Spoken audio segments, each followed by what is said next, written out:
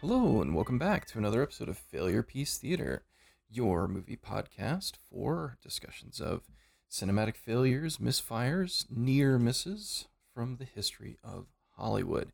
This week, we are here to discuss I Care a Lot, a recent Netflix release starring Rosamund Pike and Peter Dinklage that has been getting some positive and not so positive buzz for a variety of reasons. So we're going to dig into that one and see if it is worth your valuable streaming movie time. Joining me as always is my sister, Catherine. and I am your amiable co-host Tim. Um, so we're just going to kind of jump right into this one. You brought this one to the table, Kate. So once again, I'm going to let you sort of introduce this little film. The premise is good. Feels a little bit like I read an article Hmm. and was fascinated. The sort of typical ripped from the headlines movies that we've started to see really commonly, right? Somebody's watching Dateline, they see a expose They and they watched a go, little Last ah, Week Tonight or something. right.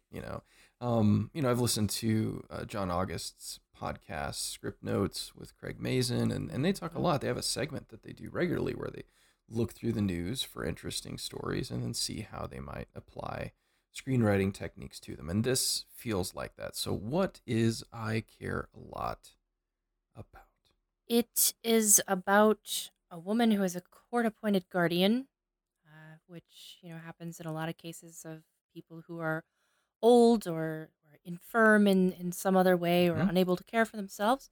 It is a thing. And she is also a bad person, just a Hmm. just a bad person all around. So it's a job that requires good people. And what happens when it's a bad person? Right. Um, and originally I watched it because I liked that idea. I liked the premise. But the movie does take some strange turns, kind of in a direction that is very not that premise. Which I felt Yeah. strange. Yeah. It's really the story of a grifter who is Yeah. using this very real system to manipulate and abuse the elderly, Mm-hmm. a population that is tremendously um, forgotten, abandoned within our society. We do not have good social mechanisms for the elderly, especially those who fall on hard times or don't have relatives. And this woman has developed an exploitation method for this system with the help of a doctor. You have to have some sort of medical professional there to sort of back you to get you to this point. But in essence, she forces people into assisted living situations of a variety of kinds, and then she milks their savings and their home, their possessions, to manufacture as much profit as possible by basically paying herself to perform services for them that they Mm. never asked her to perform. Um, Um, this is this is really, elder abuse is something that's being talked about, and it's always sort of been talked about off and on. Um, but for a civilization that seems to fear aging as much as we do, it's becoming an even greater conversation, I think. And I think that's why, this is probably being made, is that there's a lot of concerns about, how we're going to be cared for, and, the dignity of aging people. Um, so I feel like there is a lot of kind of motivation to make a movie like this, but I also feel like, speculative fiction in general has been talking about this kind of anti-aging, ageist culture for a long time. Like I'm thinking of a Margaret Atwood story, uh, Torching the Dusties, which is all about like getting rid of old people. And this yeah, kind of has vibes of that. So it's, playing off of a fear that I think a lot of people have. What happens to me when I can't take care of myself?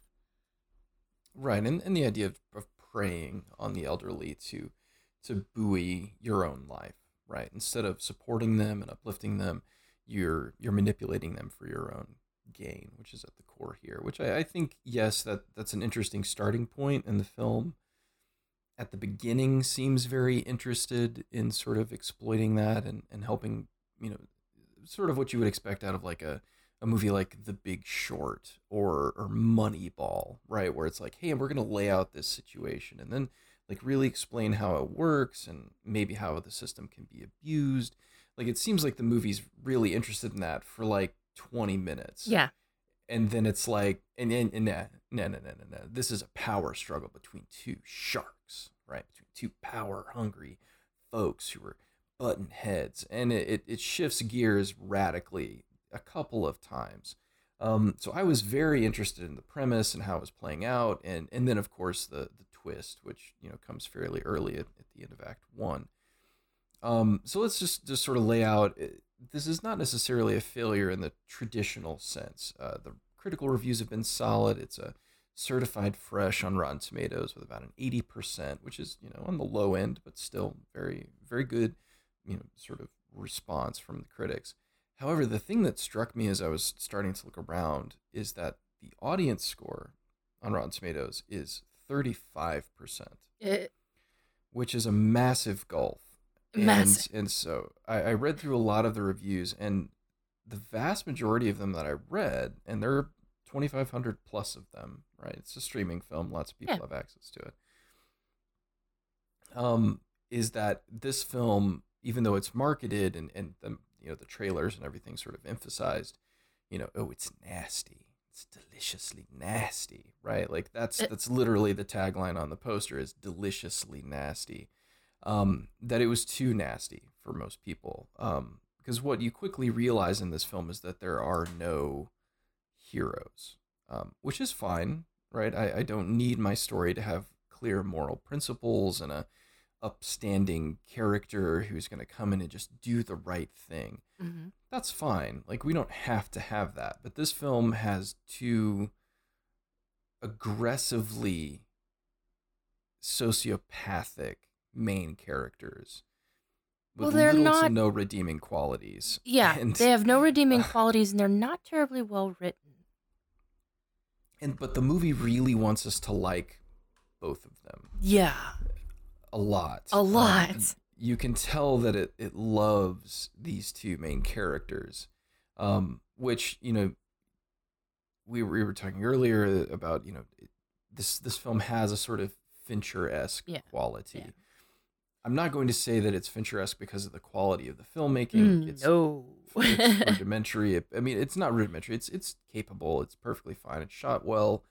If shooting things well means you're inside of a room and you're blocking things accordingly, there's really not much more than that for the bulk of this movie. But it once, Fincher very famously has said in a lot of things that the reason his filmmaking style could be summed up as everybody's a pervert, and I'm going to show you what you want to see. Right? Yeah. Like, film by its nature is a perverted medium because it implies that you're a viewer in somebody else's existence, which at its core is perverse. We're all peeping toms in film. And so Fincher seems especially capable at sort of playing that out, right? Girl with the Dragon Tattoo, we're sort of getting this window into the seedy underbelly of a subculture, that kind of thing. Fight Club obviously does a similar thing. And we have to be fairly honest about the most likely influence on this movie, which is Gone Girl. Gone Girl, right? Gone Girl and the Now I stan Gone Girl forever. It is so good. Not only was it filmed right here in my hometown, and they made it look every bit the shithole that my town, Cape Girardeau, Missouri, by the way. Mm-hmm. They make it look like every bit the shithole that it is. I treasure that movie. I wasn't a fan of the book. I read it. It was a great, easy read, fun, but it wasn't awesome. Like, it wasn't groundbreaking or anything. It was kind of trashy, fun book. But I loved the movie. So just going into it, like, I already love Rosamund Pike a lot. Mm-hmm. Yeah, she's great. And So she's excellent in this. I mean, I will watch her do anything for any amount of time. If a director just wants to put her in a chair, I'll watch that. Which a lot of this movie is just Rosamund Pike in a chair. Mm-hmm. And I enjoyed that part of it. I guess it is a testament to that. But I do feel like this pulls so much from Gone Girl, and I don't think it's just her performance either. No, this feels like, you know, trash is not really it's not an in vogue term for this kind of thing right now, because it implies a whole lot of, thing that I've always thought of it, when I say something is kind of a trash read, I've always thought of it in terms of it being somewhat disposable, right? I'm never going to think of this again. I'm never going Yeah. to contemplate it again. Like I'll read it, I'll Maybe process not it, I'll trash, maybe enjoy more it. like fast food. Yeah, it's just it's a little bit of something, and I think this film is reaching to be more than that. It wants to be more than that, but at the same time, it kind of understands what it's doing, which is taking a really potentially serious and very downer premise, and then turning it into a kind of a cat and cat game Mm. that doesn't really go anywhere for about 30 minutes. It's like it wants to be two different movies. It wants to be kind of like a gangster movie with all of that, but also with this very real and serious problem. Not that gangsters aren't real and serious problems, but they're not necessarily related to late stage capitalism or anything. So the overall look out here, we do need to mention the cast. As you said, Rosamund Pike is centered. She's at the middle of this thing. But in addition to that, we have Peter Dinklage in a pretty solid role. I must say I enjoyed his take on the character. It's a fairly straightforward sort of Tony Soprano, marginally lovable, psychopath who could murder you. Maybe a little bit of NoHo Hank from Barry. Just that kind of gangster with just a little bit of a little bit of a light edge to him. It's a good performance. He does a good job with it, but not necessarily anything super fantastic. Like he's very good in it. He's one of those actors who I feel is always very much himself in his roles. I don't, and like I mean that as a compliment because I think he's really Sure. cool. But Yeah, no, he's great. He's really like his performances are always just really consistent in that that's what he brings to the table. So like I fully yeah. expected him to be great, and he was good. I liked all of the things that he did in the movie. Yeah, you hire him for a particular Dinklage energy, and Yeah. he always brings that energy. It's a bit laconic. There's a lot going on beneath the surface of the character.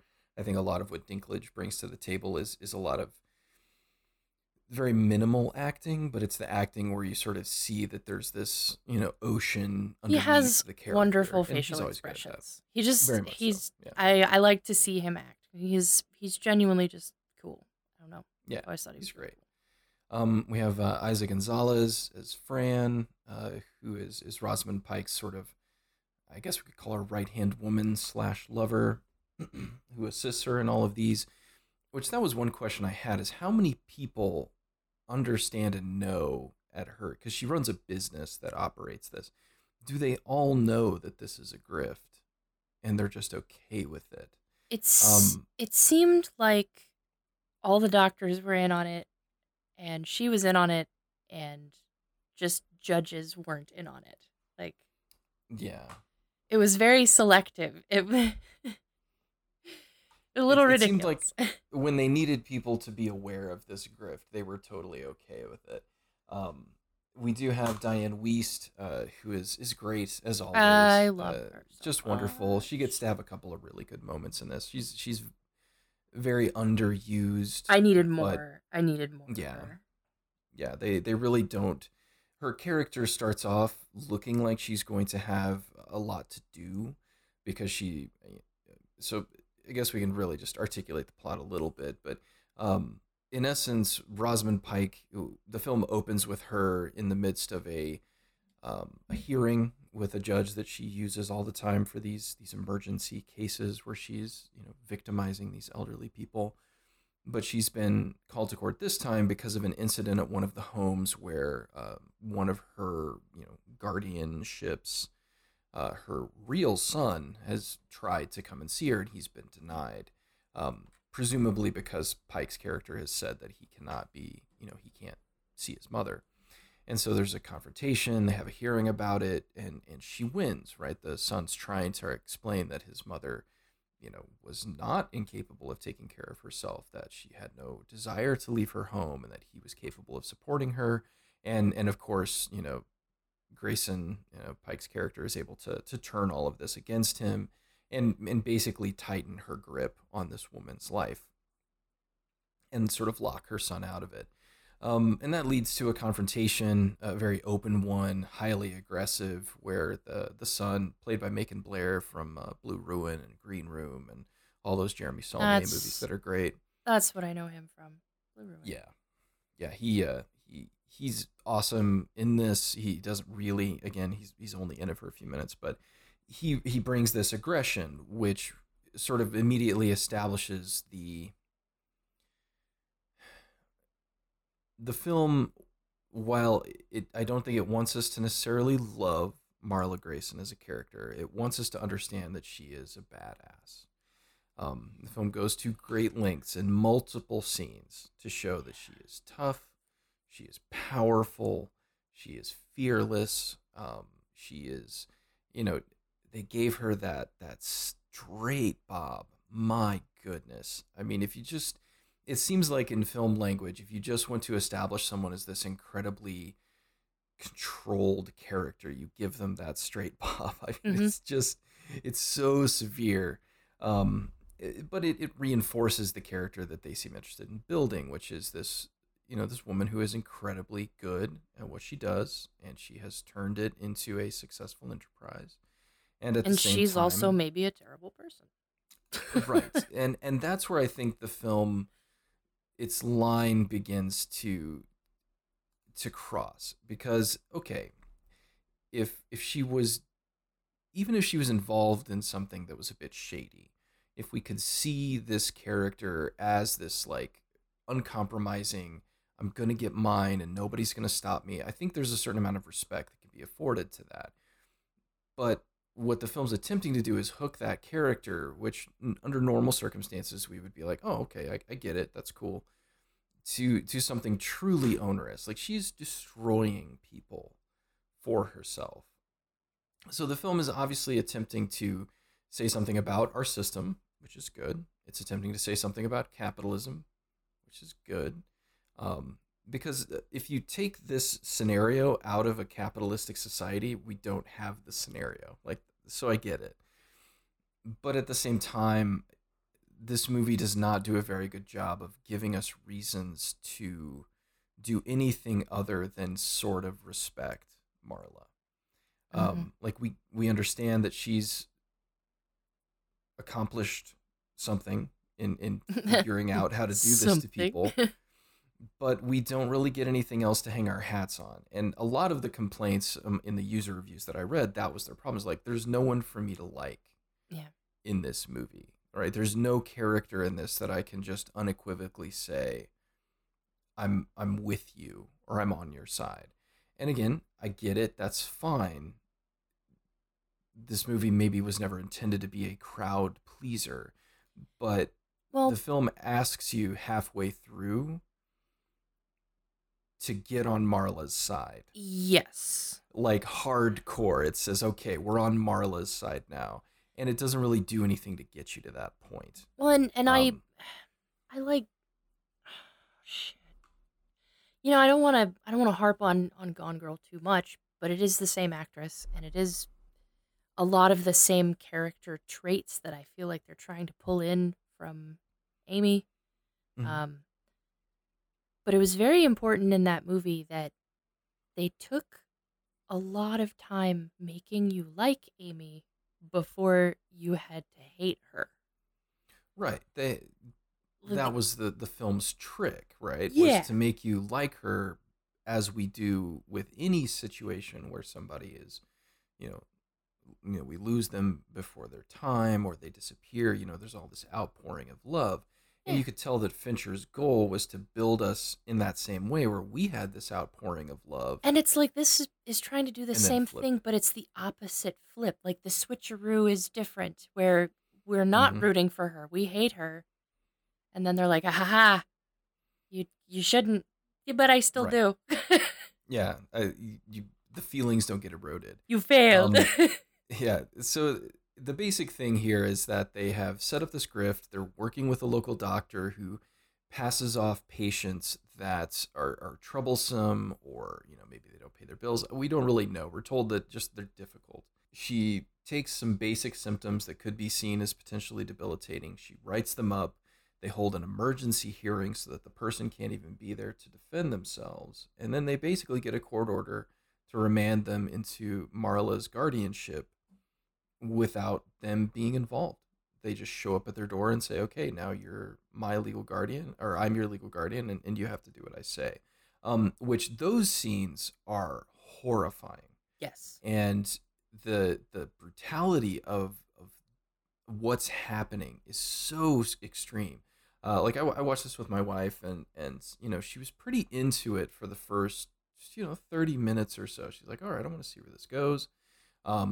She was taken aback and appalled by the situation and how easy it was for somebody to sort of have their life ripped away from them, apropos of literally nothing. Like, Diane Weist's character, the woman in question, she's literally driving a Mercedes to go see a movie.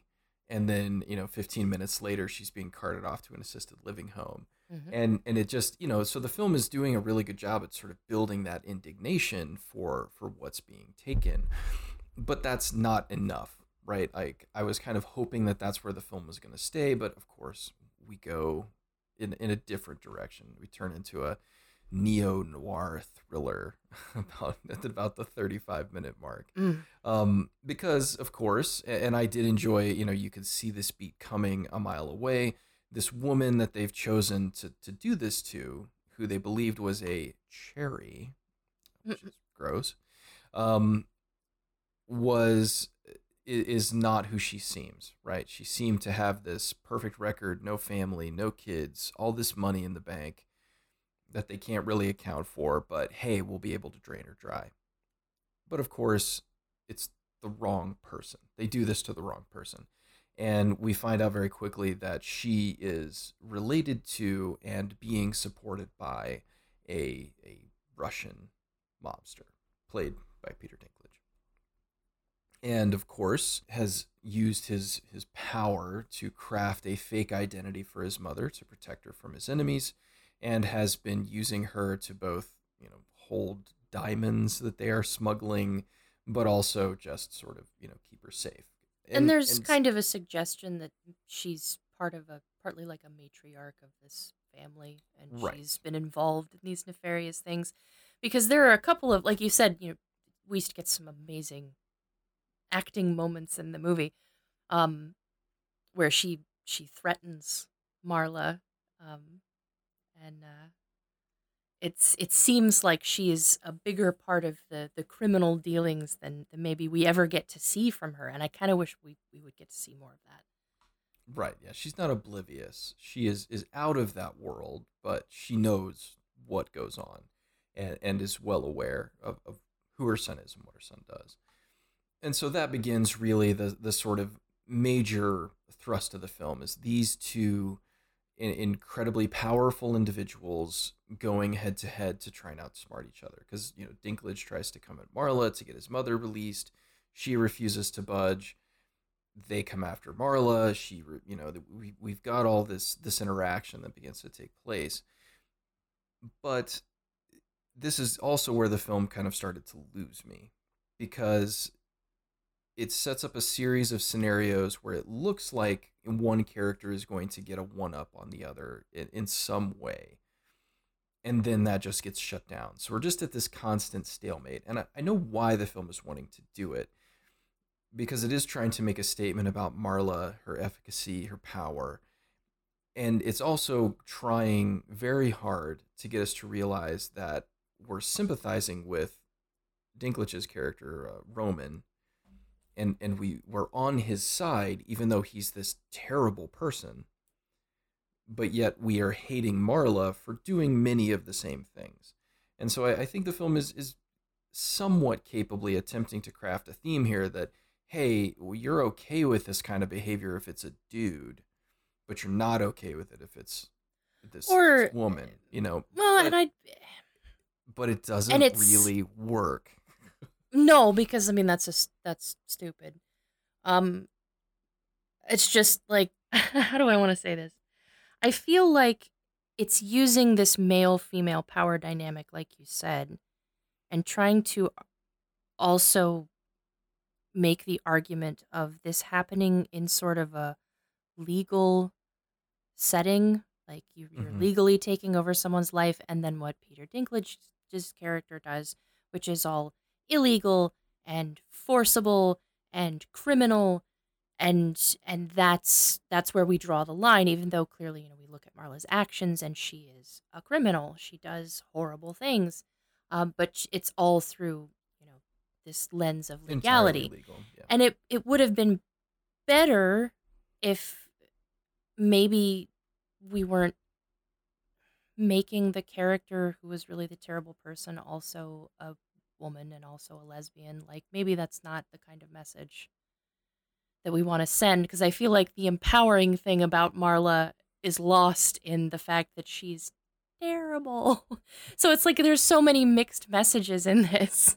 Right, and I think that was my biggest issue is that, okay, yes, Roman Lunyev, or whatever his name is, he Whatever. is terrible, but he's terrible in these very traditional and sort of staid ways that we see in movies all the time.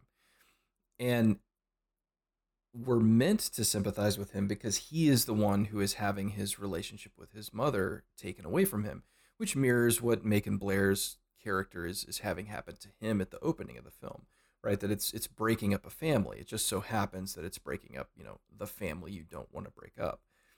So I think part of the film's issue is that I think it's almost sort of making a false equivalence between, okay, well, he's a criminal, but Marla's breaking up families, right? She's removing people's mothers from their lives, which, if you're talking about the emotional spectrum, there's one of those that's going to impact me more powerfully than the guy who tosses smoothies at his underlings and is smuggling drugs, right? Yes, that's wrong, but yet from an emotional standpoint, removing his mother from his life, who he obviously cares for, right? Because the film has this long lead up where he's like picking out the ideal macaron from the bakery. He's got his long johns in a little box with, like he loves his mother and is excited to see her and then can't because Marla has interfered. And that's like his emotional core for the film is you've stolen my mother from me, which I think is a much more relatable and powerful emotional beat than looking at it from Marla's perspective and saying, well, you're a criminal, right? What do you deserve? And so like I just don't think the movie handles those things very well. And as you said, I mean, it's great that Marla is this powerhouse of an individual. I think that's good to see. It's great that she's a confident and assured lesbian in a It's a little basic relationship. instincty, though. Yeah, it feels Lesbian ice pick killer. very surface and does very little to not reinforce the trope of the sort of gay sociopathic villain that the 70s and 80s sort of built into film, right? Like Thomas Harris did this to us where all of our villains are these sociopathic homosexuals who are driven insane by society's pressures, right? That they're all Buffalo Bill, and it's like, okay, I get that, and I certainly don't think this movie is attempting to go there, but yet at the same time it's like, okay, but she's terrible, like she's literally terrible, and she may Yeah, have really good reasons for being terrible, but she's still terrible. but I mean, like, I appreciate the representation. I mean, I'm not a lesbian. I'm a bisexual person, but I'm not a lesbian. So I can't speak to that obviously, but I do appreciate No. seeing like homosexual relationships just from that perspective, because it's something, it's something that I don't get to see as often. And Mm-hmm. often when you see women depicted in these relationships, it's usually done for pretty obvious reasons that people want to see chicks kiss, and okay. This movie does have really like good chemistry between them, and I really liked, you know, them as a couple. Mhm. Um, but then those scenes were never balanced in any way that, again, makes me like or care about Marla as a person. So in the end, it felt like a lesbian ice pick killer to me, where I'm like, okay, so we're saying that she's a terrible person who is also a lesbian, and then we just want to see chicks kiss. And it's like, yeah, I could do without that. I would like to just see some normal lesbians. More It normal lesbians, please. it felt like Fran was there to soften Marla. Like in the script writing phase, they realized very quickly that Marla by herself was irredeemable in any circumstances. But her relationship with Fran, or Frankie as she is called frequently throughout the film, is something that does humanize her at least a little, especially towards the end when she's, after things have gone badly, and they're forced to sort of be on the run together. We do get to see the depth of their relationship in at least a few snippets. Again, it's all very backgrounded. It's all very Yeah. And that's it, the problem, is it feels like such an afterthought that even though like the love scenes that they film are kind of well done for what it's worth. I mean, at the same time, I just don't feel like that did anything for the story, and in the end, it felt more like a negative depiction of lesbians than a positive one. I think you could take that away from it. I don't think the film intends that, but I think if you are just sort of casually watching this, yeah, you're probably not going to walk away being like, "Oh, that was a good bit of LGBT Yeah, I really like the way that they portrayed gay representation that you people in did."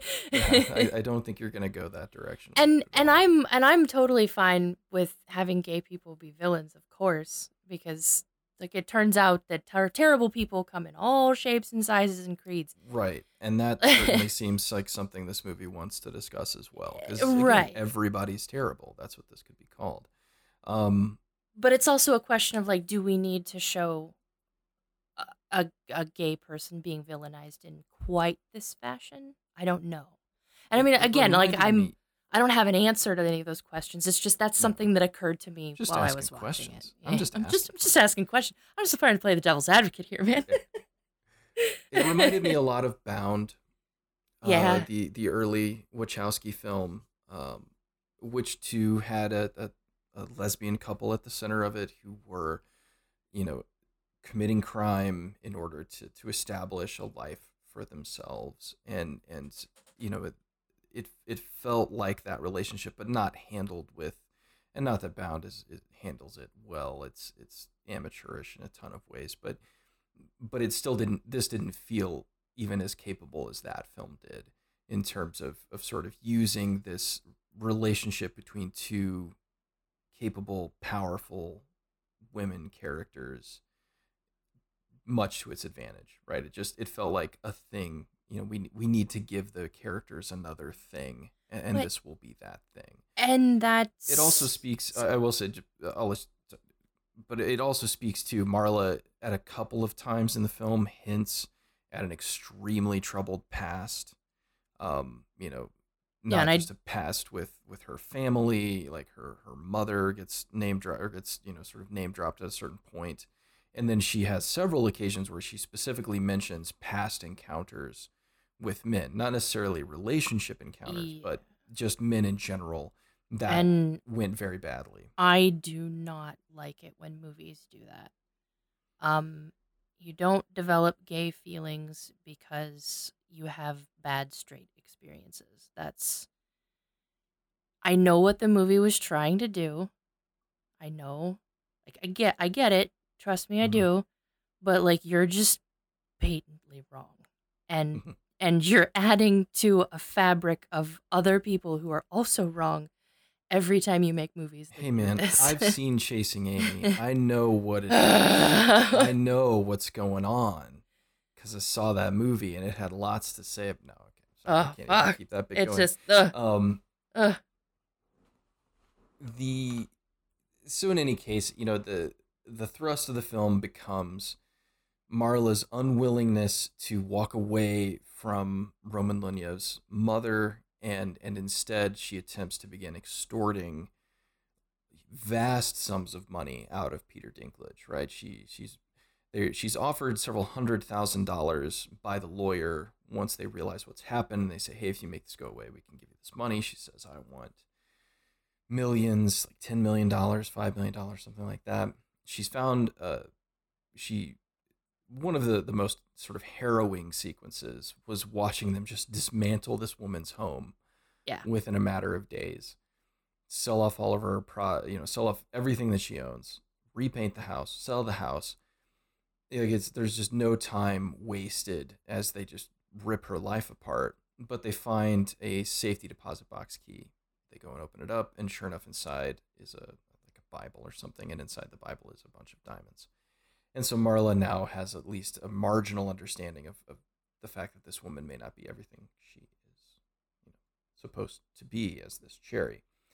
But she's got a taste for it now. And at several points in the film, Marla gets some extended speeches where she talks extensively about why she wants to be wealthy and what wealth will allow her to do in her life, which is she talks about using money as a bludgeon, which is what real rich people do with Which their money. is just a weird thing to say. I don't Well, know if I buy that anyone would ever articulate that thought in that fashion.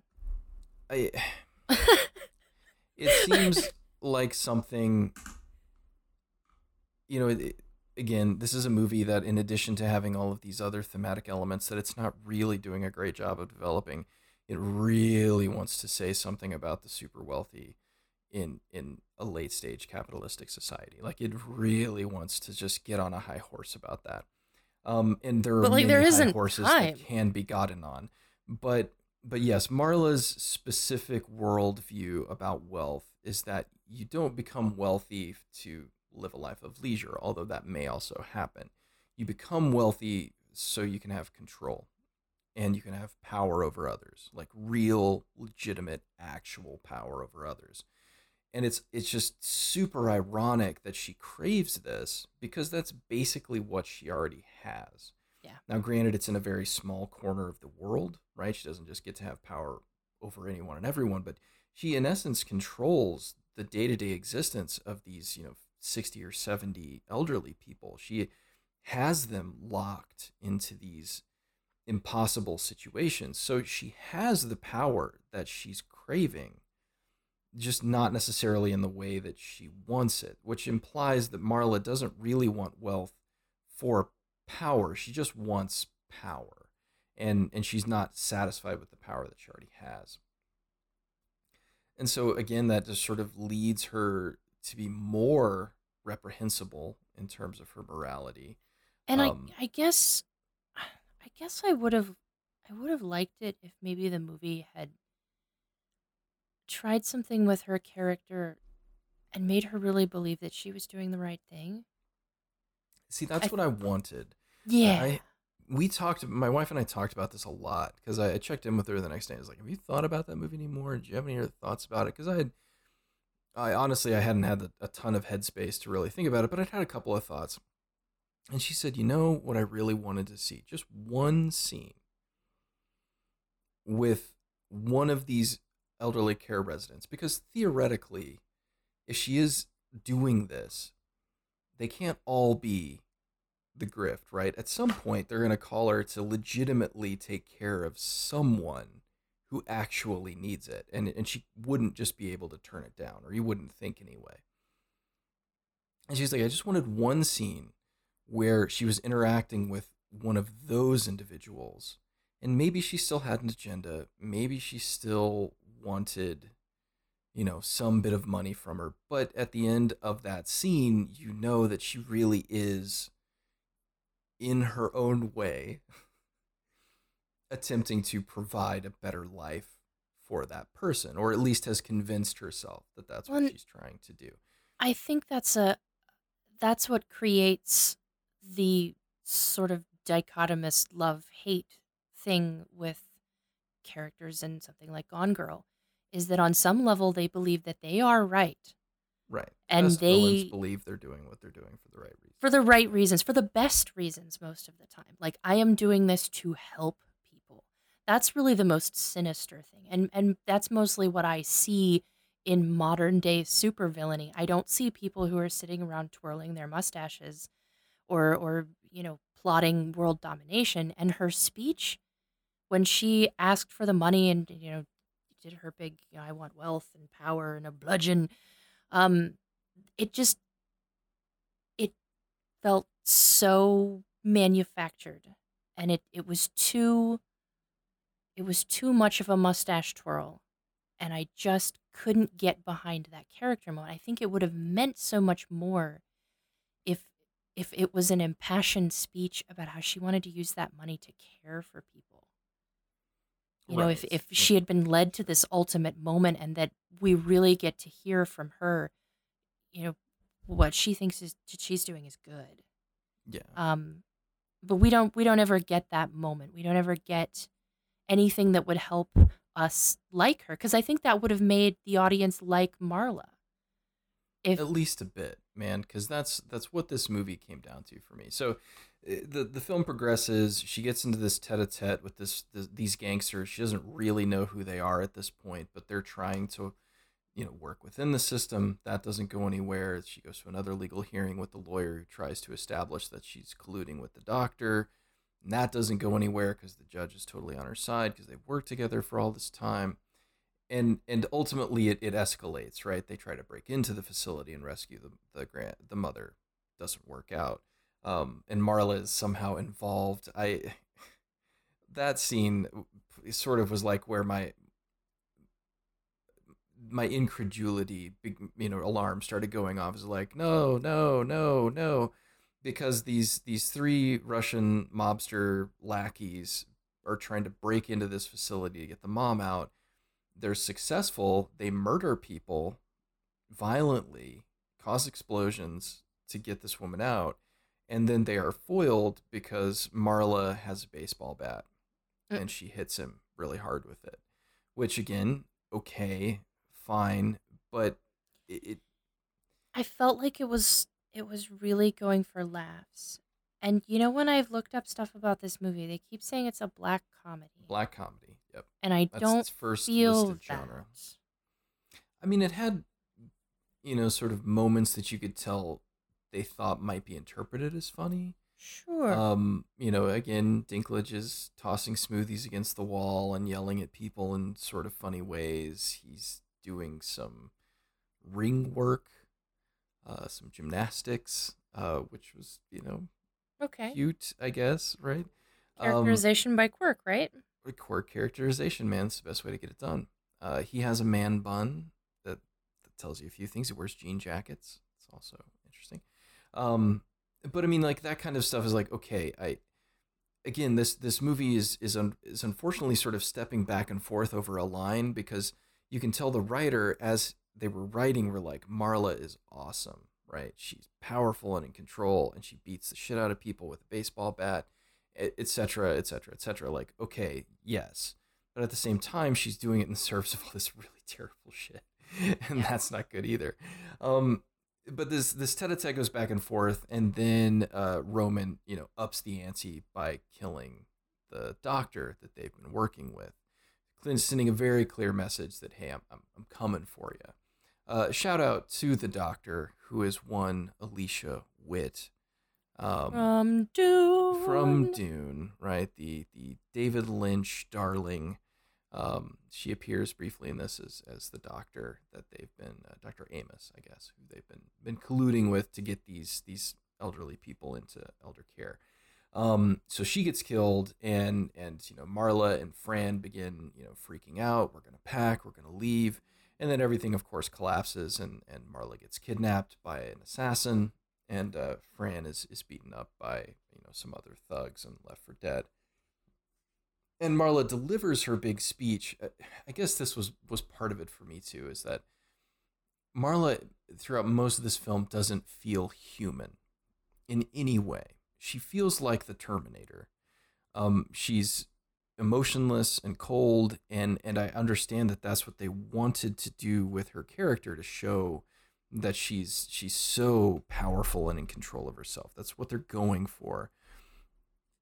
But it just strains my suspension of disbelief, because when she delivers this speech to Peter Dinklage about how she wants money and power, and he needs to give her $10 million so this will never be over, because he'll never get his mom out of the insane asylum she stuck her in, and all this stuff. She's literally delivering this speech tied to a chair in a quarry with a plastic bag over her head, being suffocated to death. Yeah. And it's not that I wanted to see her crack, or that seeing her crack will remind me that she's a real person, right? It's not that, but it's like, in this moment, you've got to understand that you're playing a very calculated game. And while I want to see the main character of a film be in control and have a plan and be willing to, do what it takes to survive, so on and so forth, there You was want to nothing know? about that scene that showed me that she really even understood the situation that she was in. Yeah. You know? Well, I mean, again, you want to know my favorite part of Gone Girl is when those hillbillies steal all of Amy's money, because you get to see Amy upset and cracking, and it was a great character moment. And I kind of wish that there was some moment of real fear for Marla, where it's just like everything got really scary. And I feel like they tried to do that a couple of times with like when she comes back and Fran's been Finds beaten Fran. up. Exactly. That's really There was the a only little bit, human moment that she has in but the that movie. was almost, it didn't really do much. I didn't buy it. I don't know. No, I just it's didn't buy run that right she was over. ever afraid of anything. Like, the movie just Yes. goes out of its way to sell that so hard. I don't know. It's just off-putting.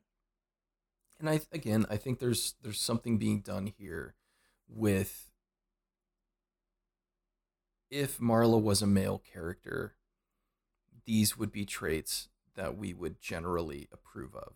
But the fact that she's a woman, I think the film is trying very desperately to show that we're not interpreting it as a positive thing because she's a woman. That she needs to be softer I and don't think that's more it. gentle. I feel like the movie wants us to go there, but it's not handling it well enough for me to get that. And Dinklage isn't a good enough foil on the other side to reinforce it, if that's the idea that they want me to have. If they just want us to know that Marla is a badass, there are many, many ways that badassery can be established. And being a sort of unfeeling robot is not necessarily the best way to get that job done. But that seems to be the approach that they've taken with her character, at least in my interpretation of it. Like, I think there are glimpses and moments that Pike gets to have, the wayward glance there when she's in the, because after she's held captive by Roman, they decide to make it look like she's drunk, put her in her car, and then drive her off a cliff, which would no one even check? I mean, like, again, I know in thrillers like this, you just kind of have to run with it, but nobody, I mean, it's like a Bond villain, right? It's like, no, just check and make sure that they're dead, right? Don't, just stand there for 15 minutes and make sure that nobody comes up out of the quarry that you've just dropped the car into. Just check, right? Just give it a shot. But no, of course, they leave. Got But so places to Marla be, man. is dumped and she escapes, and she's more resolute than ever. And the moment that it happened, I was like, God damn it. Because now the movie needs you to sympathize with Marla. You have to. I was really kind of just hoping that the film would take the cat and mouse game, or the cat and cat game, whatever you want to call it, and just run that out a little bit longer, and then we would have a resolution between the two of them. One of them dies, both of them dies, whatever. But no. Now it's, she's been murdered, her life has been upended, which is exactly what they told her they were going to do if she didn't take the money, right? That's what the lawyer said. He's like, you will lose all of this, all of it, if you don't just take this money. By and the way, undo the this. lawyer was played by the ever so lovely and sweet Chris Messina, That's who should right. just be in all the movies. He's just such a wonderful actor. I'm so happy when I see him in things. If we want to do 6 degrees of Gillian Flynn, he was the cop in the Sharper Objects HBO Yes. series. So, Yes. so Gillian Flynn is everywhere. She permeates all of Look these out! films. Look out, Gillian Flynn's coming. She's gonna sue your ass for copyright infringement. Keep stealing my stories. But so as soon as it happened, I knew that the film was gonna do the sympathetic flip, right? It's like, oh, we're sympathetic flipping now. Now she's she's been hurt, she's been harmed, she's been pushed to the edge. Now she's gonna come back and she's gonna take her revenge on all these people. I think And that's truly where it lost me. yeah, up until really the last 10 minutes, I was sort of completely uninvested in the film because I was like, I don't care what your plan is to get these people.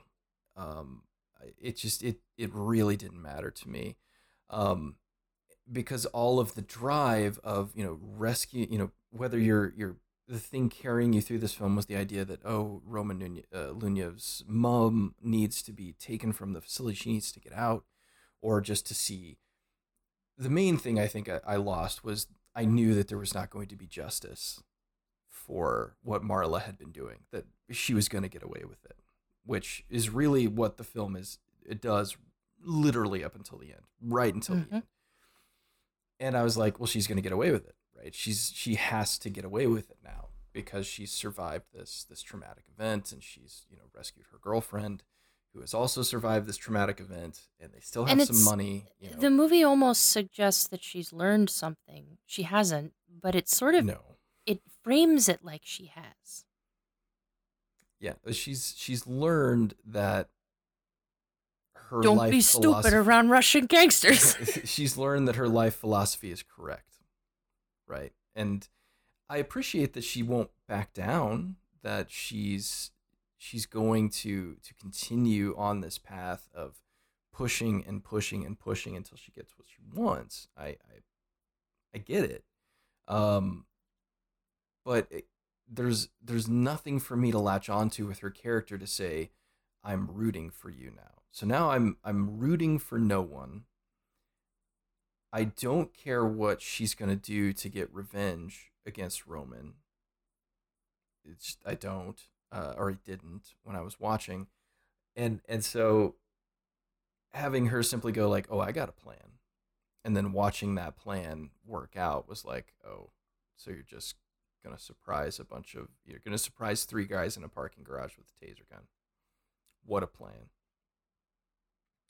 And you're gonna wear a bad wig and big glasses. Fantastic. The whole architecture of this flip, it legitimately disappointed me. I was like, oh no, why are you doing this? I thought we were building to something, and it's not that the film has to give her a redemptive arc. I don't care, but at the same time, like, what I did was I looked at my watch and I said, I've got another hour of this to watch, and I literally don't care where it goes from here. And that was the worst part, because in essence, Marla, she got one of the license plates off one of the cars. They call in a police favor to figure out the registration on the license plate. They go there, they track Roman down at whatever big office building he works at, and she kidnaps him. That's the plan. She somehow acquires a very fast-acting sedative and 2 police-grade taser guns and kidnaps him. Takes him out into... And I will say the clever component is they don't just kill him, which they could have done. Her plan, the big twist of the film, if you want to even call it a twist, is that she gets him turned into the hospital as a John Doe. She drugs him up and basically creates a scenario where she can assume legal guardianship over him. Ta-da! She did it to him. She did Which all would have this. been fine if the movie had been about their back and forth for more of the movie. Yeah. Or if it was a movie that was at all interested in explaining the mechanics of how these things happen and Yeah. work. But it's really not. Like it's just a gag, I just right? kind of feel like It's that was the first part of the movie A, and then like movie B was the stuff with Weist, and mhm, then movie C was the Peter Dinklage. And right. what movie are we in now? Now we're in movie D, which is the sociopaths working together to sociopath. Um, because the whole mechanic of this was to get Roman off their back and to also get paid, right? That's still Marla's goal, is to extract money from this gangster. Uh, which in the other shocking twist of the film, Roman instead reveals that he too is a greedy shark willing to, do whatever's necessary to make money. Which again, given that the character's primary motivation throughout the film so far has been to rescue his mom, now we get to see, oh, he's the same, right? He and Marla are the same. They have the same ambition. They just do go about it in different ways. So now they're going to combine forces, Voltron style, form arm of giant multinational conglomerate that ruins people's lives, and they Voltron themselves into Grayson Corporation or whatever they end up calling it. I don't remember from the dumb green screen montage at the end. Legal crimes. Yeah, legal crimes. All of the legal crimes you can legally crime, and basically he suggests that they use his money as seed capital to build Marla's business into a multinational guardianship grift, right? Where they just ruin the lives of as many elderly people as they possibly can for profit. And then apparently it's immediately successful and Marla becomes a billionaire.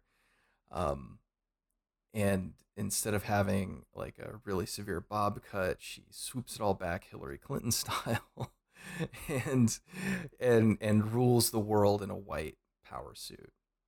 Um, which, They're like again, I was like, so ham fisted. it's really, really, really broad. And, you know, again, if the film had been about sort of capitalist exploitation of the elderly, like if that had been what this movie was really interested in talking about, then this ending would have been really satisfying. But it was not about that, or at least it wasn't enough about that. It ends up being about, power struggles between two terrible people who are both willing to cross whatever line to, make whatever sacrifice is necessary for them to have what they want. And I again, that's fine, but you're also asking me to invest 2 hours in watching several groups of people that I have no horse in this race. I have no skin in this game. I don't really care what happens to either of them other than I want to see both of them suffer. And I feel like at the beginning, I had stakes, and they were just whittled away. Yeah. Like the movie just removed any investment that I had. It was like you thought you liked this, but hang on, we're gonna show you something new, and you're not gonna like it. There was certainly some Schadenfreude, right, where I wanted to see Marla's trials and tribulations because of these choices that she'd made and these lives that she had ruined, and there certainly is that. We do see her, sort of watch her relatively comfortable life get dismantled from the ground up. But it's not in a satisfying way. And again, the movie, while we're seeing all those things, its goal is to make us feel sympathy, sympathy, sympathy. But yet at the same day, it's like, okay, so you want me to feel sympathy for the drug dealer and the elder abuser. Like even if I value and respect their worldview, right? Even if I look at it and say, like, yeah, totally. I mean, go get what you're gonna get. Like, even if I'm that kind of person, it's not redeemable in any way. And the film wants to kind of redeem Marla for a little bit. It doesn't end up that way, but that's what it wants. I think that's what it wants you to feel, is like, hey, I get you, I understand you, and I may not, it's like, I may not agree with you, but I'll fight for your right to do what you do. But there is none of that here. Like, no, I don't support this. I want to watch you burn for what you've done. And if the other guy goes down too, great. And I don't know if the movie really knew that or was interested in that, Yeah. but I just don't understand exactly. I think it's, last week we talked about Cosmic Sin, which is just, there's no thematic message, there's no elements, there's nothing. It's just an empty can getting kicked around a dusty warehouse, right? That's all Cosmic Sin is. This film has lots of messages that it wants to work in about, and really good ones, about female empowerment and getting, what you need in a society that doesn't care for you, even if it means exploiting others, right? Like, okay, I get those messages, I understand those ideas, and but the film just is it's so unwilling to lock into a particular point of view and push it. It Yeah. keeps pulling back and then sometimes pushing forward again and then pulling back a little bit more, that I just don't think it ever really says anything. It never lands on anything until the very end, Mm. where it goes, even in a film that I would say has been ham-fisted 30% of the way through easily. It just goes full ham in the last 5 minutes, because Marla is being interviewed at a local TV station, which is hilarious that she would actually go into a place and get interviewed. But she's getting interviewed at a police station. She has her Lamborghini or whatever super expensive car she's driving. Fran is there. She walks out, and who is it but Macon Blair, back again, bookending our little film. And he says, "My mom died. I never even got to see her again." And then he pulls the gun and he just shoots her. Which he opens the film with, screaming, "I hope you get raped. I hope you get murdered," which, again, in its own ham-fisted little way, obviously is trying to connect with this idea that powerful women in our society, but many societies, when they show their power, generally are going to get railed for it, right? People are going to come against them as quickly and powerfully as possible, especially, I mean, because Macon Blair, if you look at the way he's dressed in this film, he is obviously meant to represent a very particular segment of the American Mm-hmm. population, right? I mean, if the trucker hat and the flannel shirt and the I cargo mean, shorts didn't do enough for you, like I he's mean, he's I've that been guy. I've been in that guy's targets before, For and sure. I mean, I've been called all of those names. Anytime that I've tried to have a little bit of not power really, Let's but say you agency, know right? agency. Agency. Yeah, Yeah. anytime I've tried to especially advocate for myself, I've come up against that kind of thing. However,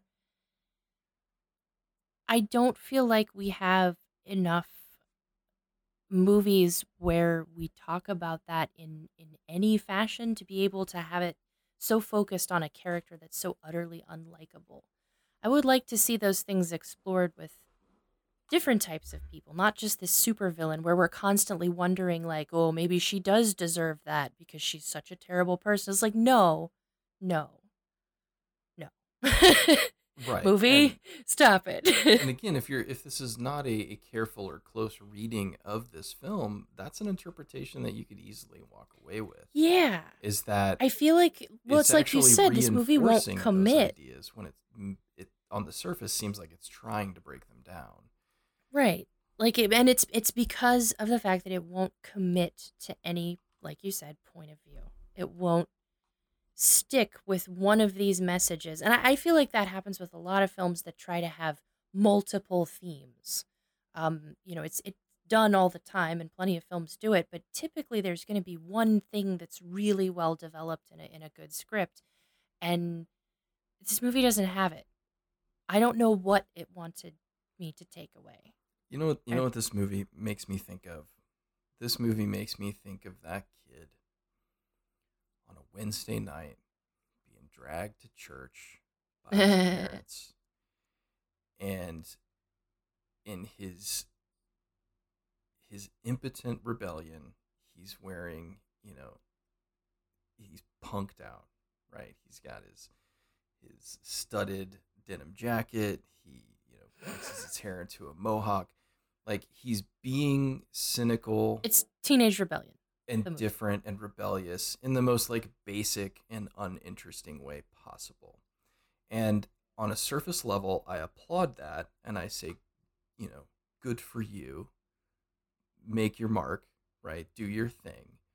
If But Cosmic yet Sin gets to be a movie, this gets to be a movie. it's impotent, and it at the end of the day it's basically meaningless, Yeah. right? Because who are you going to change? And I'm glad you tried, but did you really accomplish the goal you set out to accomplish? And I this guess movie, I don't know if it does. I guess I'm more insulted by movies like this existing than I am a movie like Cosmic Sin, because I don't feel like a shitty movie like Cosmic Sin is trying to be anything other than what it was, which was shitty action movie set in space. Um Roughly. So this movie is trying to be more than that, and it's trying to really sell to its audience that it's more than that.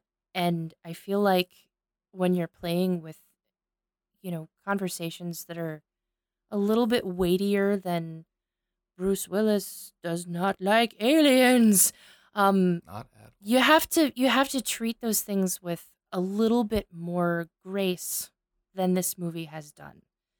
I definitely want to see more movies like this. I want to see more movies, throwing me challenging characters, throwing me, you know, different types of people. Like, I do want to see, villains. I don't have a problem with that. Um, I would just like to see it better articulated. Um, but I think that a movie like this can do a lot more damage when it doesn't commit to any sort of focus, because like you said, people can come away from it having the complete wrong idea, and it can reinforce a lot of negative stereotypes. um, again, like, I come back to the ice pick killer lesbian trope. Basic Instinct, people loved that movie, and look how hard that reinforced that trope. Yeah. Is this movie gonna do that? Like, I don't think this movie's gonna be as, enduring in pop culture as Basic Instinct or anything. But I just question the necessity of a movie like this when it won't really come out and just say what it thinks about anything. Yeah, and I want to know who the director feels that this film is railing against. Is Yeah. this film railing against a system that has created all of these people? Because I guess that's really, if you want to give the movie more credit than I think it deserves, then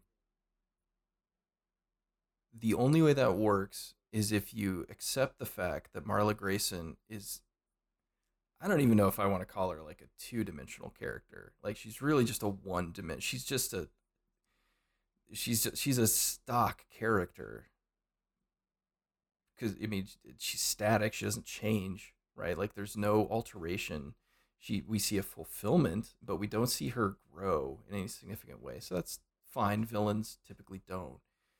But if this film is railing against the system, then that reduces all of these characters to symptoms or byproducts of that system.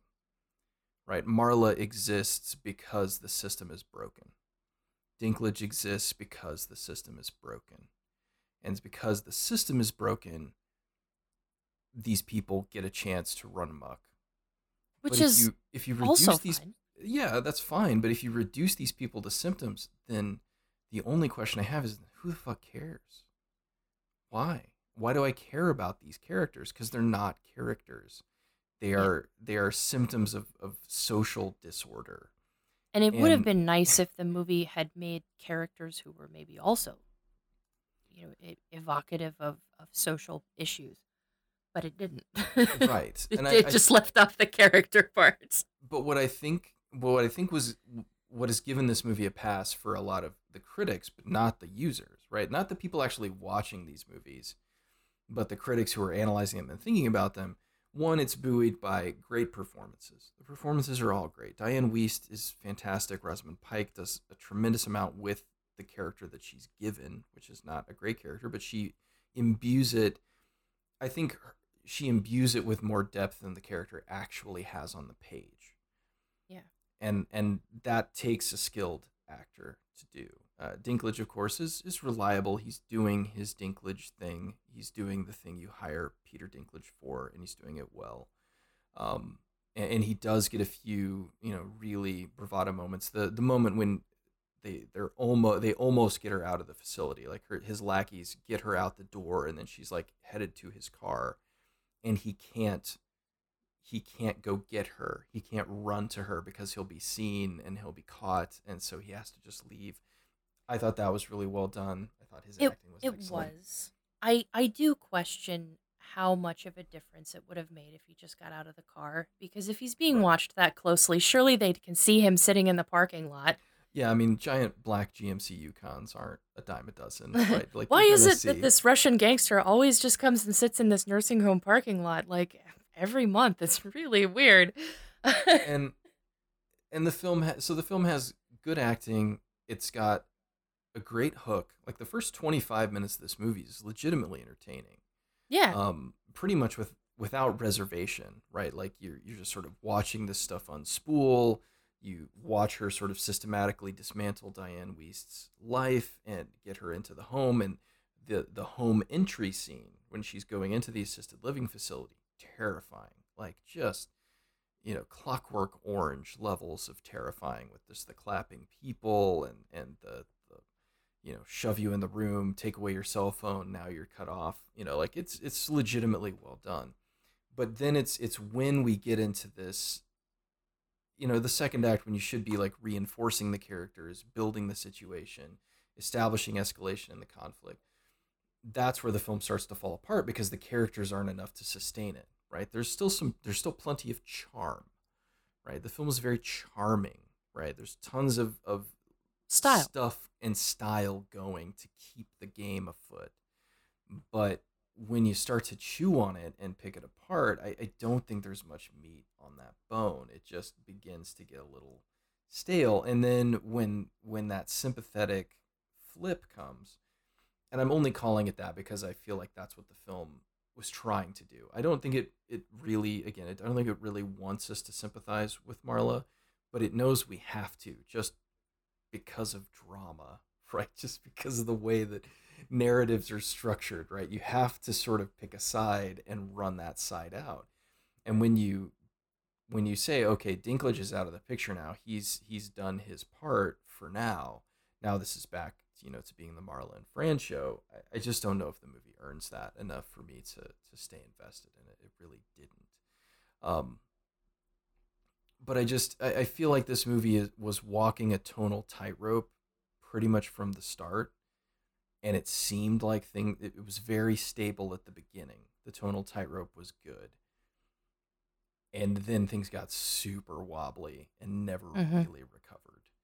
Um, and again, the ending when she dies or gets shot, she's in this white power suit, which is obviously supposed to represent, we don't have to do the color analysis. It doesn't make a No. difference. But we're meant to see her as this incredibly powerful, forceful individual, and then that thing just gets soaked in blood, just It was soaked. very over the top. Really overt imagery, and not badly done, but like, okay, I get it. I get it, I get it. And so she does get her comeuppance, but does she? Right, like that's the lingering thing. So she dies, but she dies after creating this system that is now going to exploit millions of elderly people around the world for Yeah. profit and gain. And so again, I feel like the movie is trying desperately to say something about the society that allows these things to exist and supports them in their existence and praises them. Like this, the last news interview where she's getting interviewed and he's like, tell me how amazing you are, how much money do you have? And it's like, yeah, we see that stuff in the news all the time. Like, I'm sure if Jeff Bezos still took interviews, the first question would be like, how much money do you have these days? Did you buy another pool and put it in a plane, Jeff Bezos? I know you did. But you're still like us, right? You just feel like we do. And then, Jeff Bezos gets to, talk about his charitable enterprises. Like, we've seen this. We know that this is what happens. So I applaud the film for trying to poke that bear, right? And because the bear needs to be poked, but it just feels so uncommitted to doing so. Maybe because it's being sold to and aired on one of those giant bears that is its own conglomerate that is in control of this huge segment of the media market verse. But I don't know. It just feels like a film of half measures in a lot of ways. And I think it's got a lot of style, it's got a lot of charm, it has a lot going for it. But much like those books that you pick up to read on the plane, it's probably going to get dumped in the Goodwill donation bucket when you get home, because you're not going to put it on your shelf and then in 10 years pick it up again and be like, oh, I really want to reread this I kind of James wonder Patterson novel.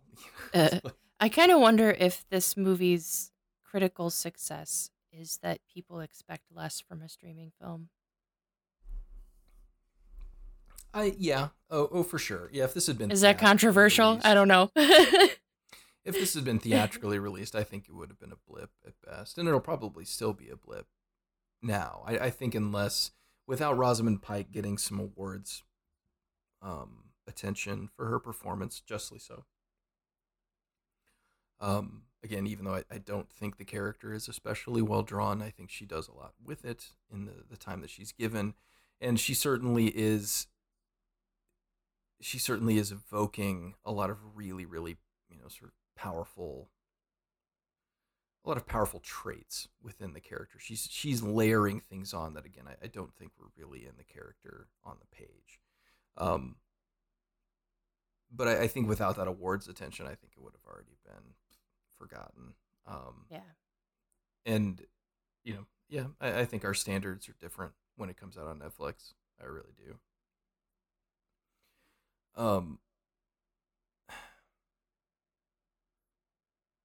But I think at the end of the day, my biggest reservation is the fact that we get this really, well, I'll call it potentially compelling image of female empowerment, which is good, but it's tied to this incredibly despicable human being. Like, it was really difficult for me to reconcile that. And again, movies like Gone Girl, they also challenge this, but Fincher has this amazing ability of nuance, right? Of building nuance into his characters, understanding them so deeply and so completely that he can craft them in these very, very nuanced and very carefully packaged ways. And I just don't feel like this film has that nuance. It still has Rosamund Pike at the center, who is bringing her own kind of nuance, but the larger encapsulation of that character, I think, is pretty blunt, and it ends up sort of taking away from a character that I think could have been memorable, or and probably still will be for a lot of people, but like memorable in the public consciousness for a while. Yeah. I don't think they're going to get there with this particular film. And if the user reactions to it are any indication, then it's definitely not. I mean, it's fine if you know your movie's not going to be a crowd pleaser. Like, that's okay. Like, good movies aren't always going to please the masses. That's cool. But if you really are trying to make a movie that is attempting to point the finger at a system that's busted and needs fixing, you kind of need that audience to get on board somewhere, right? Like at some point in the train, you need them to be invested and say, I care about something that's going on here. Because, like you said, you can't even really care about Diane Weist's character. No, we don't have enough time to. It- She's barely in it. and when we are given time with her, we see that she might herself be a violent mobster who did terrible Yeah. things in the past. You know, so it's like no, every character is compromised in this. And while And in a better written movie, I think that would be it fine. would be fine, But I just don't think that this movie had developed any of its ideas enough to have characters like this and situations like this. Like, for example, the images of, female empowerment and the way that it treats, LGBTQ characters. That's all stuff that would have maybe been better in a better movie. yeah. And I think that's really it. It's more that this is a great premise with a great cast and some interesting character sketches that, if further developed into a more cohesive film with a more clear purpose in why this story needs to be told, I think could have truly been great. Like great. But it doesn't really get there. It doesn't hit that mark for a variety of reasons. I've seen people say, well, this isn't a movie that wants you to like it. And I see that in reviews a lot for lots of films that have problematic stuff in them, right? Like, I get that. You know, like, I think Parasite from a couple of years ago is another one that, the movie doesn't really want you. I mean, it has people it wants you to like, but yet at the same time. That was a good movie, though. What was that? That was a good movie, though. So, right. And that's just different. it. Like, when you're dealing with characters who have this kind of moral ambiguity, or characters who maybe have good intentions but are doing bad things, for whatever reason, walking that line and crafting something that's truly, truly powerful gets difficult. And this movie just doesn't quite get there. I think it's, well, I guess we'll get there in a minute, but I'm fine with saying, oh, a movie doesn't have to set out to be liked. Sure. But it needs to be engaging, right? It needs to sort of reach out to me as a viewer and give me something. Because I'll be honest, my wife, when we'd had that secondary conversation, she's like, I'm actually angry that we watched that. And I was like, really? And she's like, I don't know. I mean, because I didn't have that negative a reaction to it. And I was like, why are you angry? She's like, because we watch so few movies together. We have so little time to watch movies together anymore. I'm angry that that's the one we watched. Like, that we couldn't have picked something else.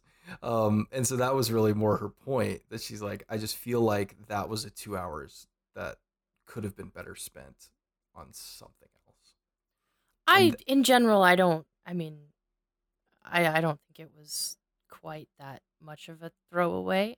Sure, yeah. I mean, it's not a good movie, but it's not like Urban Justice bad or anything. No.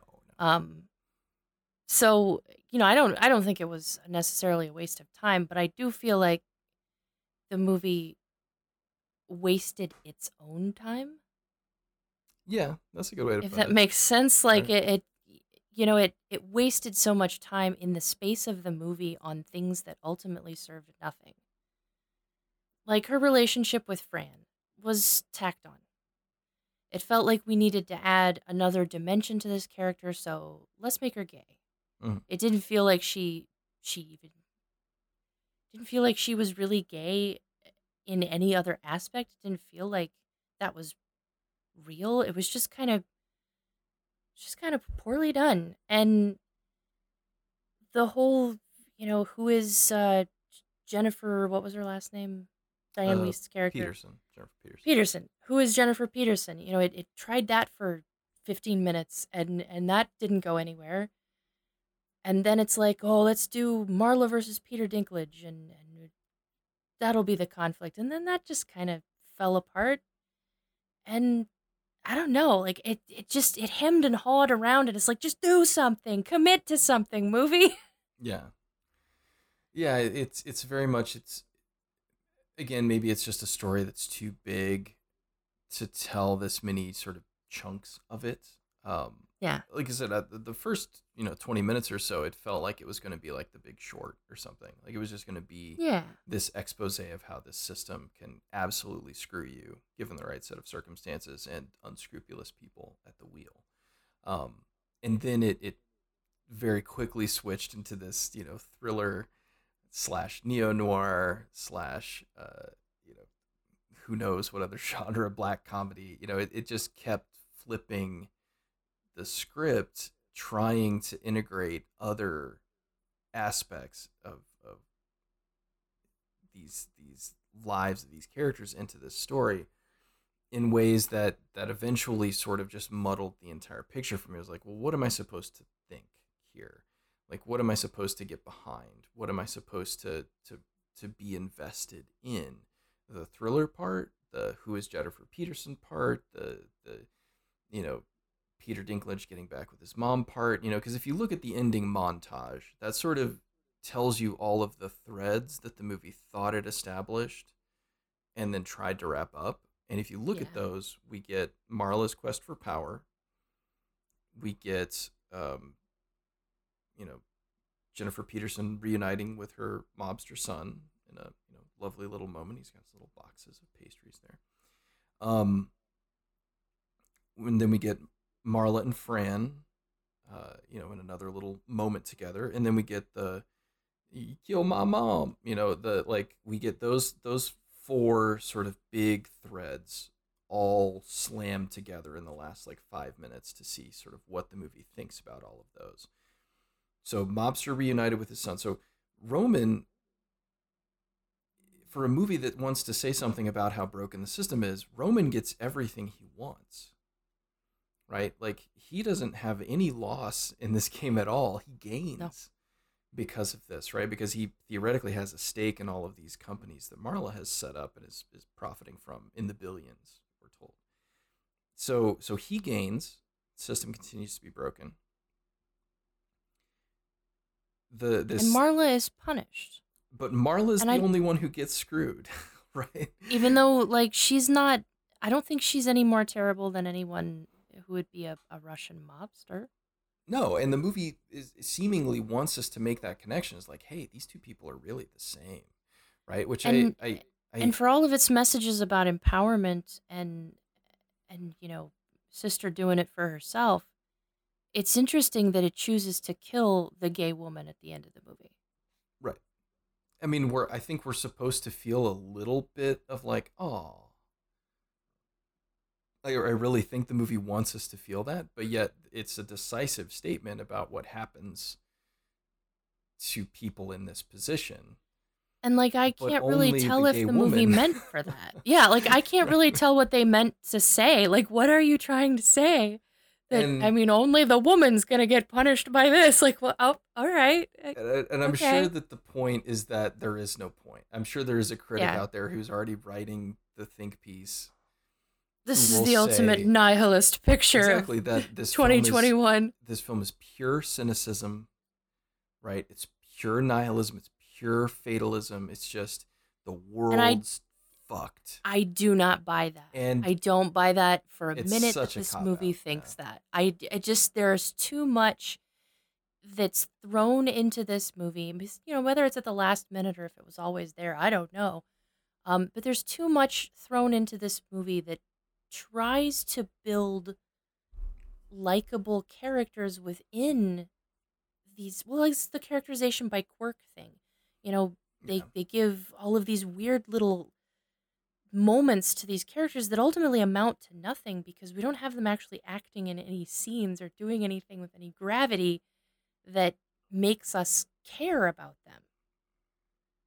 But yet the movie tries. I mean, I can see it trying. So I don't buy the cynicism approach. I just don't think that's true.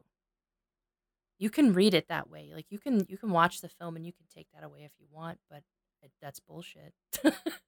I think you yeah, have to argue too hard for it. yeah. There's not enough there. I mean, the scene with Marla in the convenience store is enough, right? Like I was kind of like, okay, she's in the convenience store. She's gonna preserve her busted up tooth in the in the thing of milk. She's changing clothes and she has no problem stripping down in front of this clerk because who gives a shit? Like, all of that stuff is like, okay, fine, fine, fine. But it's all meant to engender, if not just out and out sympathy, this sort of like respectful, like, oh, I get Likability. you. It's trying to just make her likable. Yeah, And it's trying really hard. And I knew it was the moment that she grabbed the hot dog roller for warmth, yeah. right? Because she sinks into it, right? It's not just a I'm gonna stand by this thing to get warm. She literally just sort of wraps herself around it, and I was like, okay, you want me to like her now, and I looked over at my wife and I was like, nope, I, you're not gonna get it, movie. You're not gonna get that emotion out of me. No matter how badass this woman is and how cool she is and how much you want me to love and respect her for the fact that she's doing it, she's doing what she can do to make it, it's not working. You haven't done that for me yet. And you know, I'm sorry. Like, you did a better job at making me feel sorry for the mobster who lost his mother. And maybe that's a flip that was intentional. Like, I'm going to make you love this guy you should hate and hate this woman you should love. And if that was intentional, then, bravo. But I just don't think the movie handles either No. of those things very well.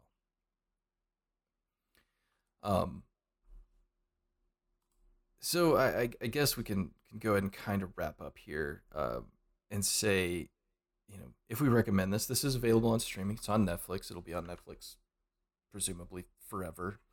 So if you have a Netflix account, you can go check it out. And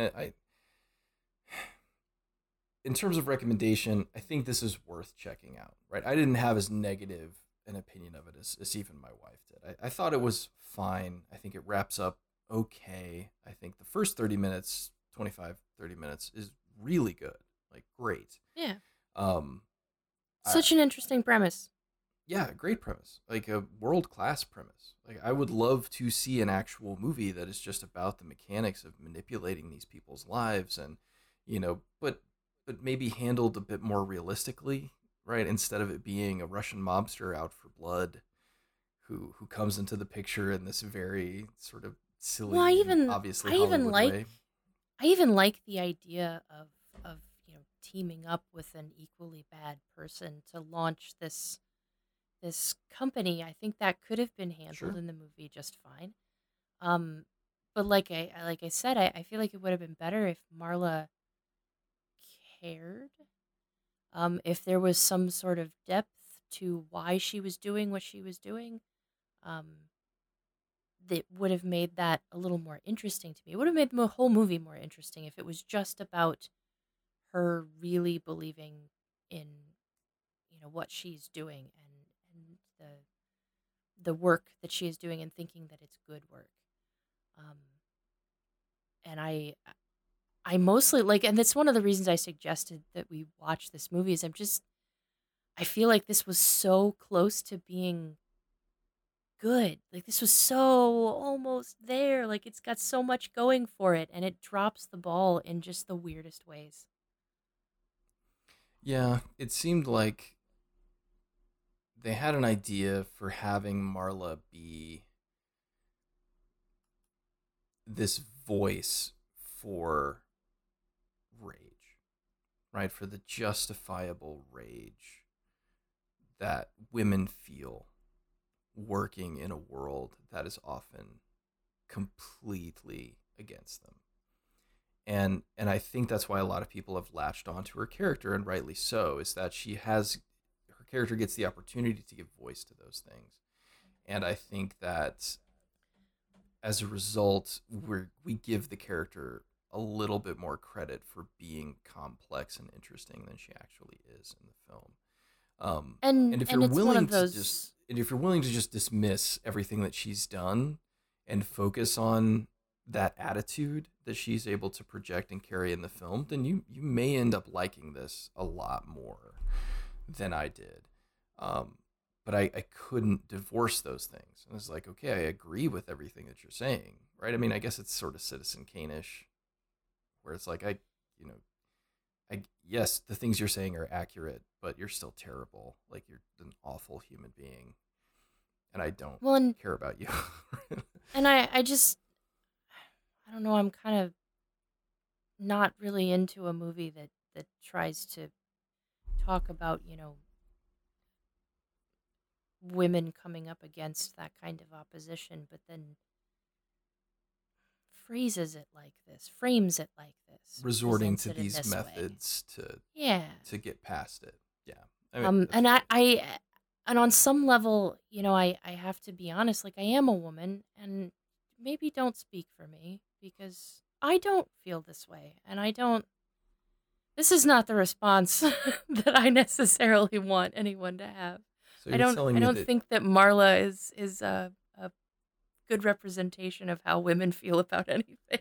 Jay Blakeson, director of The Fifth Wave, starring Chloe Moretz, doesn't get to speak for you as a woman? Come on now. I This is Hollywood. yeah. He has every right to speak. No, I get what you're saying.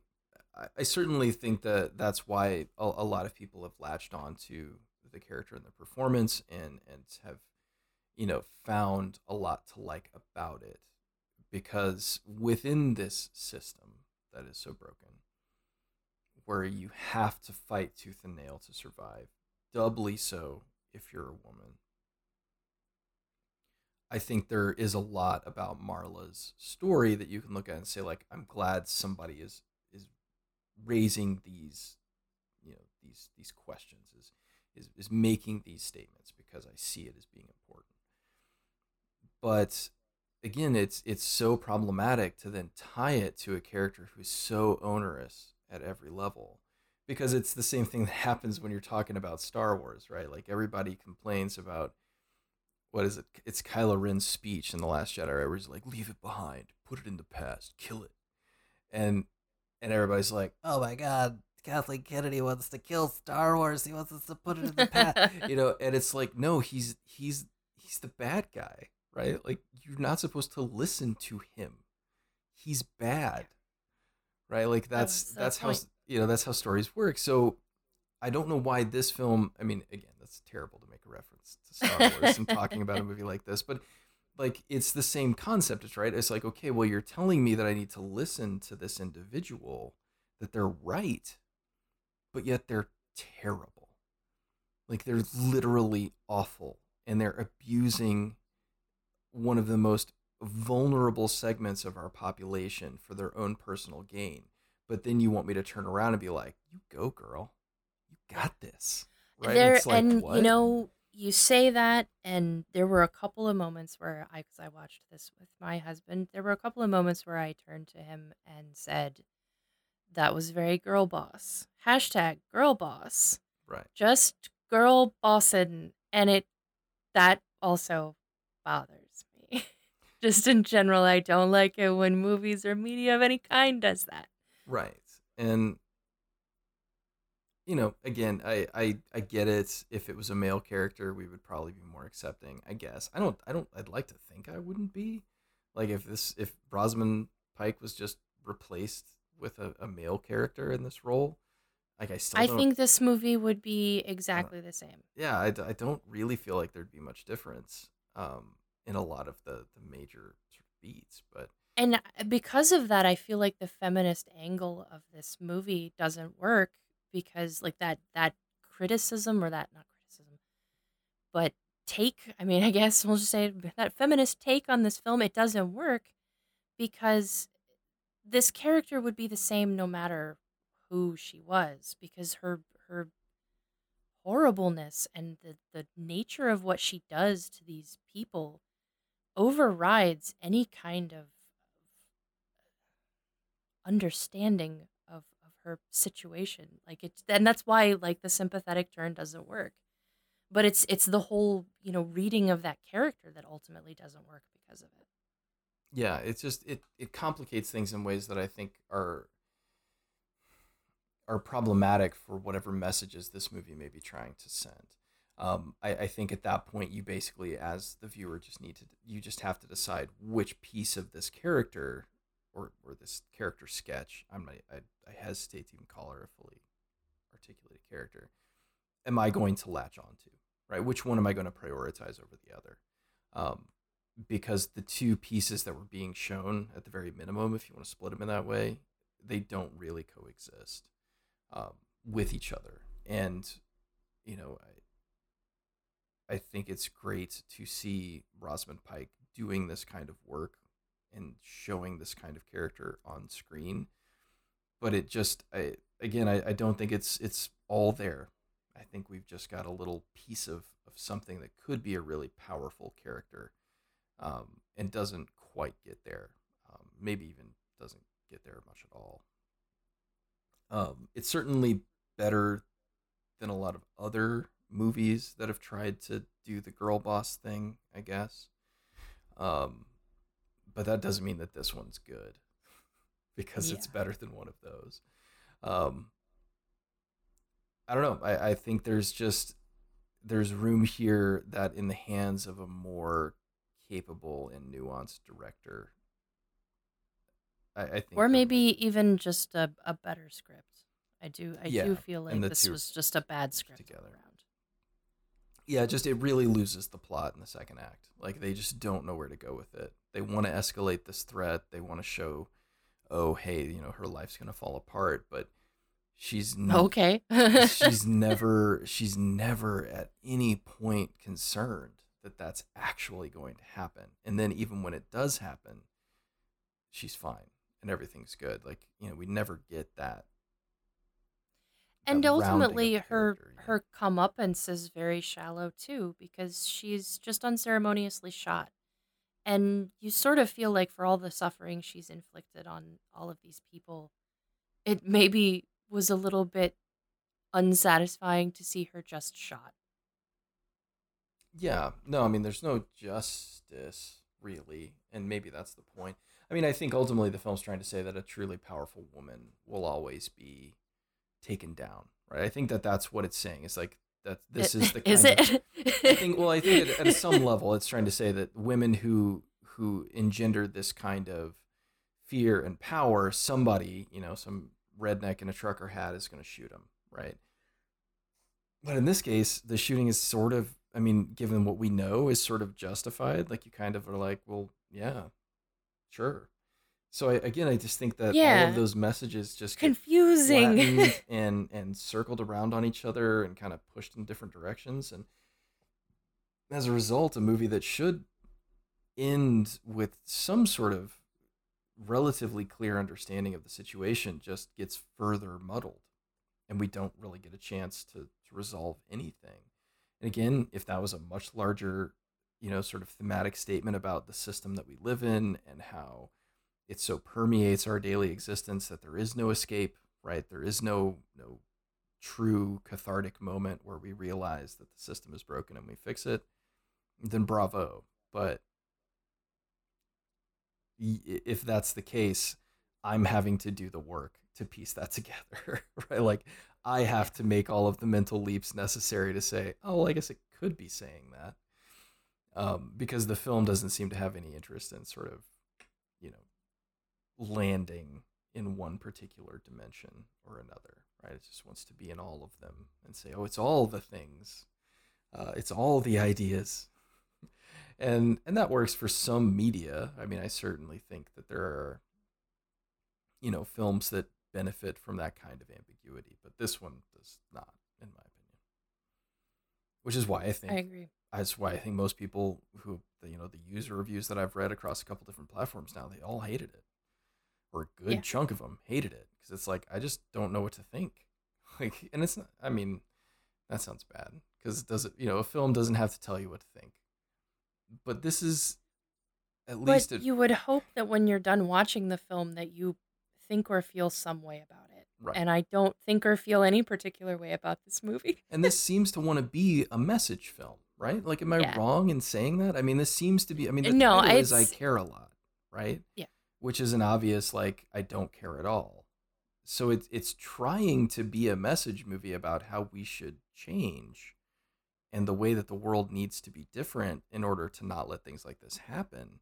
But I also don't know what the movie wants But me to do about anything that happens in yeah, yeah, it. it's a film of for a film that seems to be about power and the nature of power in its varietous forms, right? From the power that a doctor wields over your medical history to the power that the courts wield over your guardianship to the power that these facilities wield over us and the people in our lives. Like it seems to want to say a lot about those things, but for a film that has all of these sort of intriguing um, thoughts on that stuff, it never really sort of makes this definitive statement about what we're supposed to think about that, right? Like it seems to want to say something about the power of these systems in the world, but not really sort of make any definitive recommendation about what to do,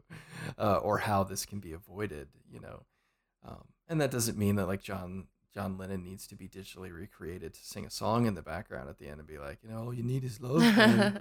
Just put some love in there. Like we don't need that. Like that's like a I don't know. I needed you that. I know, needed a John Lennon deepfake but in this movie. it's just like give me something, right? Something that I can latch onto or at least have. Just something concrete. Yeah, Even and if I don't like it, just give me something to touch at the end of this movie and say, aha, that's what you were doing. Nice. yeah, and that's how I think you can really make an impact on people because people are obviously watching this, right? People are obviously interacting with and engaging with this film, and you know, at the end of the day, isn't satire and stuff supposed to cause? Isn't it for change? Isn't that why you do it? Is to point it out so that you can increase the likelihood that the world will recognize the system's broken and fix it. I feel Uh, like that's how satire begins in earnest, and maybe things like this movie get a little bit caught up in the style and expression of the satire rather than what it's actually expressing. yeah. So I'll go ahead and recommend this as well. But it's a very mild recommendation from me. Yeah. I think it's worth it for Rosamund Pike's performance, and I think there are sort of some interesting nuances she brings to the character, but not enough to really make that character truly memorable. She still feels like a sort of stock character trotted out of the closet and sort of like put into center stage without being sort of fully fleshed out. Even if we got some window into her, I hate to go for like a window into the past to understand the character now, but the film obviously has some thoughts about her past and what she's been through to get to this point. But the big question that I had, and one that I thought might have been interesting to explore, is how did she even get into this business? How did she Yeah. discover this? Was she forced to be the legal guardian for her sociopathic mother and discovered that she now could wield full control over the life of this woman that she hated and ruin it, but also drain her of funds as she was, extracting fees for various services? Like, And I understand there's something compelling about making a person who's villainous and for no reason, but then you do kind of paint yourself in a corner with making your movie lasting in its impression. If you don't give any sort of heft to a character and their motivations, there's no reason to return to your film, usually, I found. yeah, I think part of the issue here is that when Thanos from the Marvel Cinematic Universe has like more of an understandable villain motivation than a character in a movie like this, I think you kind of messed up a little It bit. was very, some of her, well, I mean, her big speech with Peter Dinklage was very Dr. Evil. Yeah, a little bit. I mean, Maybe right down shave to her my demanding a huge sum testicles. of money. Eh. uh, yeah, like I said, I appreciated it. I liked that the character had that depth of assuredness that she was so confident that she was untouchable, that even when, her life was in danger, she still had that confidence. Like, I like that. It's the kind of thing we expect to see in a character in that position in a film. But it again, a lot of the stuff here, the tonal balancing act just doesn't quite land. And in moments when I wanted to see her crack just a little bit, because I'm fine with seeing her crack, and then she rages right back. Like, that's fine, But you I know. need some human moments. I just needed to know that she was like a human being. And I didn't know that. Right, and the like two scenes of closeness with her girlfriend were not necessarily Not enough enough. Not to enough. sort of build that out. And I resent using someone's sexuality as, you know, characterization generation. Because that's what it felt like. It felt like, oh, this'll help. We'll slap a band-aid over this shitty character. And the band-aid just has gay written on it. It's like, this'll fix it. Like, it did not fix it. It didn't. Yeah, it's Now you've just made gay people mad. yeah, I don't know. And that's really it. This is just such a mixed bag of strong positive things, and then sort of just eyebrow raising, shoulder shrugging things where I was like, that it's really difficult for me to be unequivocally behind it. Like I said, I did not hate it. I enjoyed the vast majority of it, and there were certainly some moments in it that I thought were pretty exceptional. But if you watch a film to escape, or a momentary respite from the world's problems, this ain't your movie at all. Um, and if you like movies to wrap up, right? If that satisfying denouement is important to you in your film, where you kind of get we can return to normal, you're not going to get that either. Like, not at all. So it really comes down to your sort of taste in film in general, whether or not you're going to like this movie. Um, which I know is I very. don't know. Do you like Do movies? you like movies? Because this ain't doing what movies typically do, and sometimes that's good. In this case, I'm not so sure. Uh, but I will say, without reservation, that Rosamund Pike's performance as this onerous character is very good. Right, Yeah. she's extremely good. She's reliably good. Yeah, I mean, she's good in pretty much everything she does. But this is another opportunity for her to lead a film in a way which I would put her as the lead of Gone Girl. I know Ben Affleck typically gets that, and I think he might get first billing, but that's really her movie. Like, it's all about her. And you, whether you like it or not, you like her. There Sure. are things about that character that you embrace, and I just felt like this movie was going hard for that and just fell short. Yeah, I think maybe casting someone like Rosamund Pike in this role, you're banking on her ability to be likable to fill gaps in your character that Yeah. you didn't really think about. And she very nearly pulls it off. Like, right there. But it's just that hard sympathy turn after the murder attempt that the film just flips, and it's like, all right, she's your buddy now. She's the one you got to root for, because they tried to kill her and they didn't get away with it, and she's gonna have to bring holy hell down on them so that they can't come back. And it's just like, but I mean, I don't want to get it like she deserved it, because I don't know what do I know? I don't know anything. But at the same time, it's like, I don't necessarily feel bad that he tried. So Yeah. it's like, I kind of get it. So that was my big thing. Is just, Rosamund Pike is doing a tremendous amount of work here to make this character work, and it nearly lands 100% of the time. But there's a couple spots where it's rough. But it is a great cast. The scenario is interesting. It certainly is bringing at least some light to a legitimate issue and problem within our society in terms of elder care, which is good. So I mean, there's certainly some upsides to this, and so if you have a Netflix account, there's really no reason not to check it out. But I will say this: if Pike's character is not working for you by about the 35 to 40 minute mark, You can peace you out. can probably peace out relatively safely and just be okay.